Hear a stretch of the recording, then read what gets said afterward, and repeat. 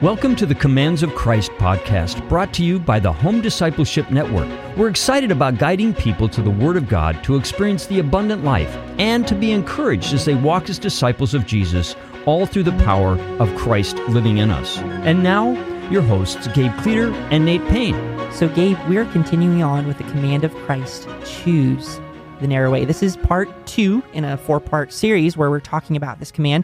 And I'm going to go ahead and read the verses where we derive this command from. It's Matthew 7, starting in verse 13, where Jesus says, "Enter ye in at the strait gate.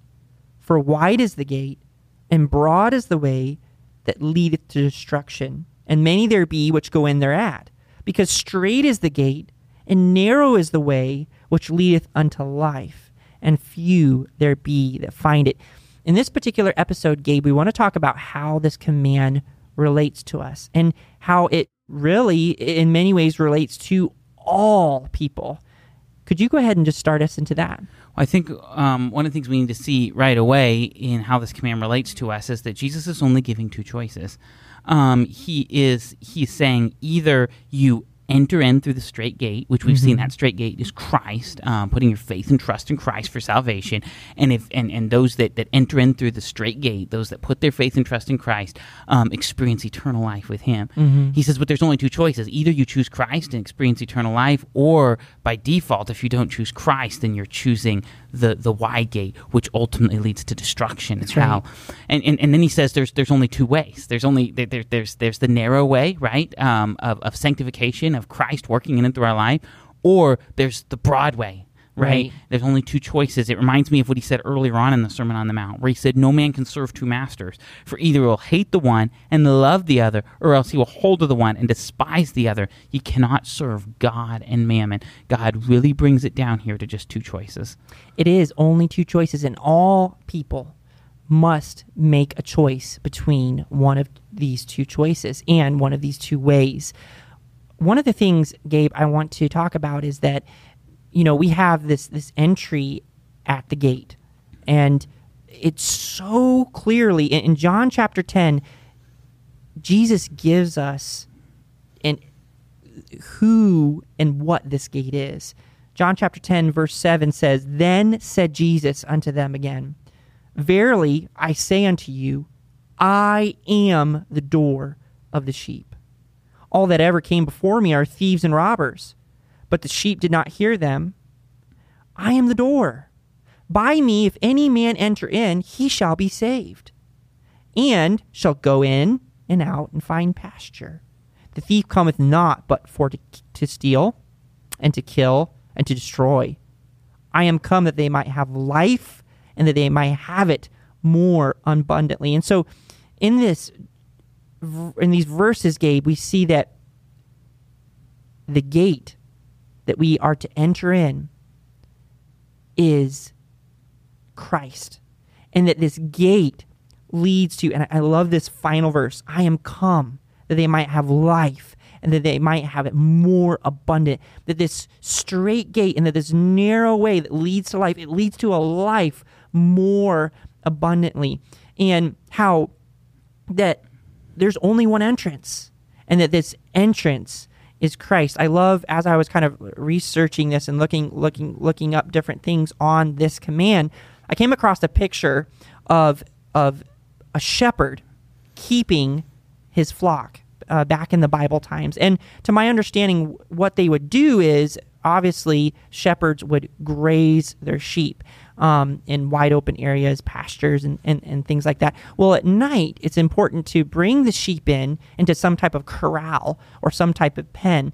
And I think in the Bible times, they would build actually like rock walls, and they would bring the sheep in through one entrance, through one opening.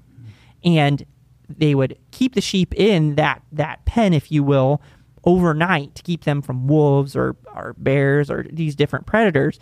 Well, it was incredible because in this picture I saw, the shepherd was actually sleeping in the entrance of this protected sheepfold. And what it just gave such a beautiful picture of Jesus being the only way that you can experience this protection, and the safety of the sheepfold is by entering through Jesus. And it's also really neat and really encouraging, because once you're into that sheepfold, right? Once you're into that pen and that protection, everybody else has to go through that entrance. And if they want to get access. And so there's a level of protection, and there's a level of security of the shepherd. He's going to take care of the sheep. And so I think it's really important, Gabe, that we understand that Jesus is the gate. He is the entrance.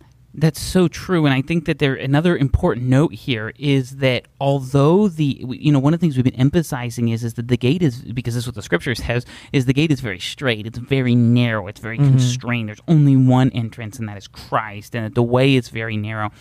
But I think what we need to see is that the gate is very narrow in that it's only those who put their faith and trust in Christ. It's only through Christ. But I think it's important to see, although it's very narrow, it's very straight, it's not exclusive in the sense of it is open to anyone who will put their faith and trust in Christ. It's exclusive in the sense that it's only through Christ, but it's not exclusive in the sense of it's not, just for some spiritually elite or that type of thing. It's open to anyone. That even though the entrance is very narrow, this entrance is open. That Jesus said, I am the door. He is desirous that all would be saved. It's open to anyone that would put their faith and trust in Christ. I think of a couple verses here. 2 Peter 3:9 says, the Lord is not slack concerning his promise, as some men count slackness, but is long-suffering to usward, not willing that any should perish, but that all should come to repentance.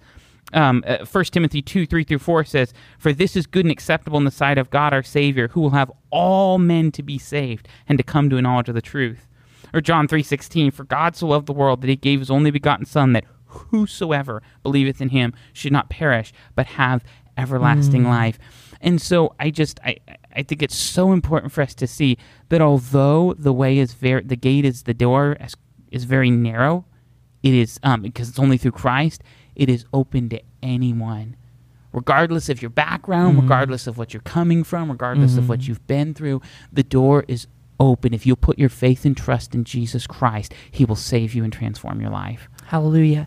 And I think another element, as we're talking about how this command relates to us, Gabe, is that one of the challenges of choosing the narrow way, right? Once we've entered in through this straight gate, through this narrow gate, which is Christ, it's not just that the gate is narrow, but it's also the way is narrow. And what that looks like is a relationship with the Lord that's a relationship with Jesus, but it's one that's guided and that's directed and that has purpose. But I think one of the challenges that we can face, Gabe, is that our old nature before we were saved, before we were born again, was bent towards the ways of the world, was bent towards the broad way, was really a part even of the broad way.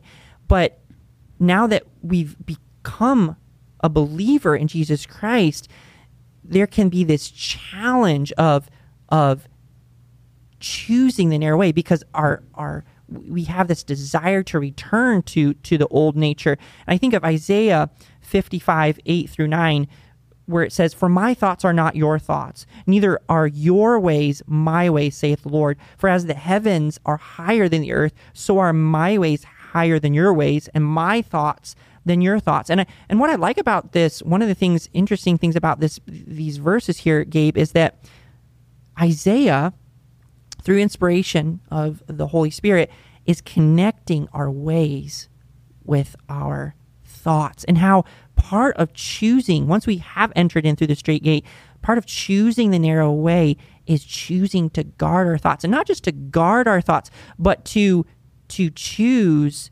to replace our old thoughts with the thoughts of God. And we'll get into that more deeply as we go, but there can be that struggle, and there can be that tussle of choosing the narrow way because of a desire to return to our old nature, our old habits, our old ways. Well, what I love that you brought out here is that Jesus said, my we talked about how his ways are higher than our ways, right? In Isaiah, the scripture is saying here that the Lord's way is higher than our ways. And just to see that when we're talking about choosing the narrow way, we're talking about choosing the higher way, that where we're living for ourselves and living for the world and ultimately for Satan, that's the lower way. That's the way that leads to death. But praise God that choosing the narrow way is choosing the higher way. It's choosing the greater way. It's choosing the way that leads to life. It's choosing the way that leads to life more abundant.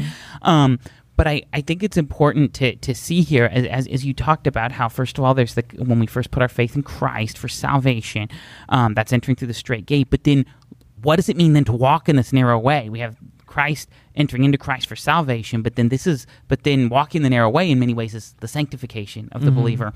And I think this is the process whereby the Lord begins to transform our thinking and our living to be in line with Him and His Word. Because Christ, when He saves us, He brings us out of the kingdom of darkness into the kingdom of His dear Son, and we are brought into relationship with Him. But there's this phrase that somebody said, you can take the squirrel out of the forest, but you can't take the forest out of the squirrel, right? And what they're meaning by that is you can pull the squirrel out, but still there's the forest is still in the squirrel. But God's way is higher than that. He doesn't just take us out of the world, right? But He begins to cleanse the world out of us. In other words, when we're first saved, when we're starting to walk in the narrow way, like we're in the narrow way, we're walking in the path of sanctification, but sometimes we still have some of the broad way of thinking. Sometimes we still have some of the broad way of making choices and decisions and living. And so the Lord begins to transform those things as we walk in the narrow way. Christ, through His Word, by His Spirit, begins to cleanse away those old ways of thinking, those old ways of living. I think a good picture of this is like Lazarus. You might remember the story in Scripture in John where Jesus, when He raised Lazarus from the dead, Lazarus had died. He had been dead for like 3 or 4 days, and just this amazing miracle where Jesus raises Lazarus from the dead, and he was dead as dead could be, and then he's raised to life, and now he's as alive as he ever was going to be, right, in a physical sense.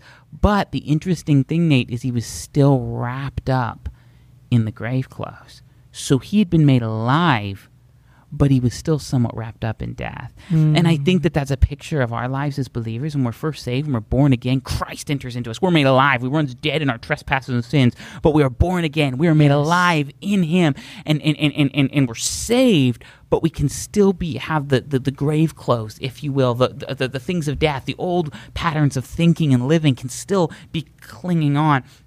And God, in His mercy, begins to peel those things off. As we seek His face, as we walk in this narrow way, as we spend time in His Word, He, by His Spirit, begins to peel off those old ways of thinking. I think that's part of the reason Scripture says, be renewed in the spirit of your mind.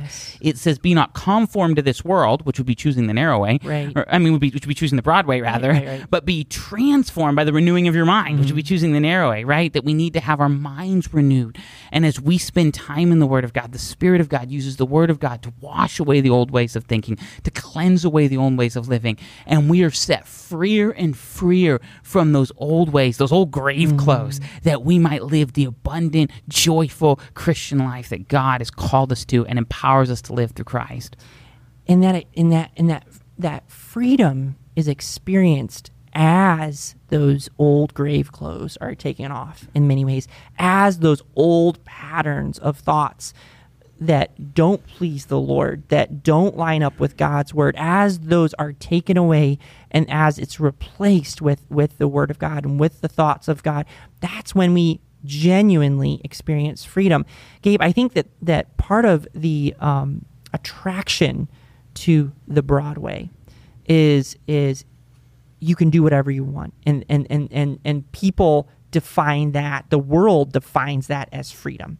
And when actually, in practicality, Gabe, I've experienced in my own personal life when I've thought of freedom as just the power or just the right and power to do whatever I wanted, that's actually brought me into more bondage. But I like what one person said, is that freedom is not the power to do what I want. Freedom is the power to do what I ought. And the idea with that is that as a believer, as I submit and as I surrender to the Holy Spirit living and working in me, it actually gives me freedom. I think of example would be a really good example is of child training and raising children. I'm in the thick of that right now as I have 4 children and a 5th one on the way. But the idea I want to draw here and the picture I want to draw here is that when they're younger, you kind of have to have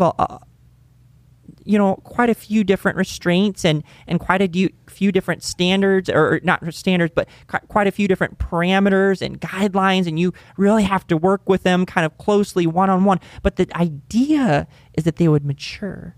The idea is that they would begin to take that they would grow in their understanding of right and wrong and be able to, as they mature, be able to make those decisions on their own, choosing the right way. And really, the bottom of the line is choosing Christ and a relationship with Christ and letting Him lead and letting Him guide them. And really what we're doing is we're training them to be free. Well, at the moment of training and discipline, they might not feel, well, this is not freedom. Freedom is to be able to do whatever I want to do when I want to do it.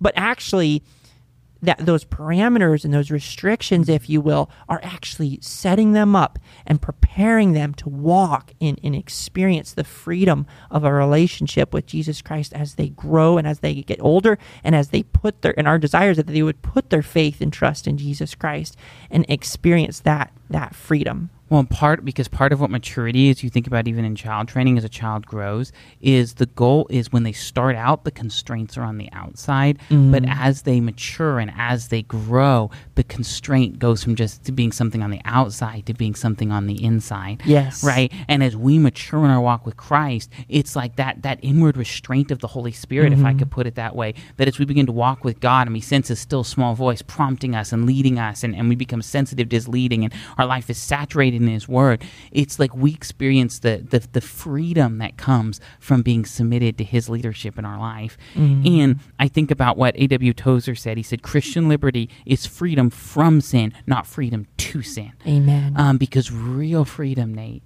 is not a freedom to live in sin. Real freedom, which is found in the narrow way, is a freedom from sin, to live in intimate fellowship with God and experience the joy and the fulfillment that comes from walking with Him. And this is the greatest joy in life. Yes. Praise the Lord. And for our listeners, are you experiencing that freedom? Are you experiencing that joy? Or do you see your relationship as one of with the Lord as one of just to-dos and I have to do this? And just turn to the Lord. Look to the Lord. Choose Christ. Exchange your thoughts with the Word of God. That's our desire with this podcast, is that as you hear these different things, you yourself would go to the Word, you would search it out for yourself, and that you would exchange your thoughts with Christ's thoughts, and that through that you would be able to experience the freedom of walking in a right relationship with the Lord. I'm looking forward to our next episode where we're going to talk about some practicals of how to apply this command. How do we do this command? What would it look like in an everyday living? So we hope that you join us then. God bless you. Thank you for joining us on this journey through the commands of Christ, brought to you by the Home Discipleship Network. If you would like to go deeper in this month's focus, head over to homediscipleshipnetwork.org, where you can download a free study guide to accompany each command. And if today is your first time with us, please subscribe on your favorite podcast platform, so you will be able to join us each week as we explore the commands of Christ together. That's it for today, and we'll be back with more next week.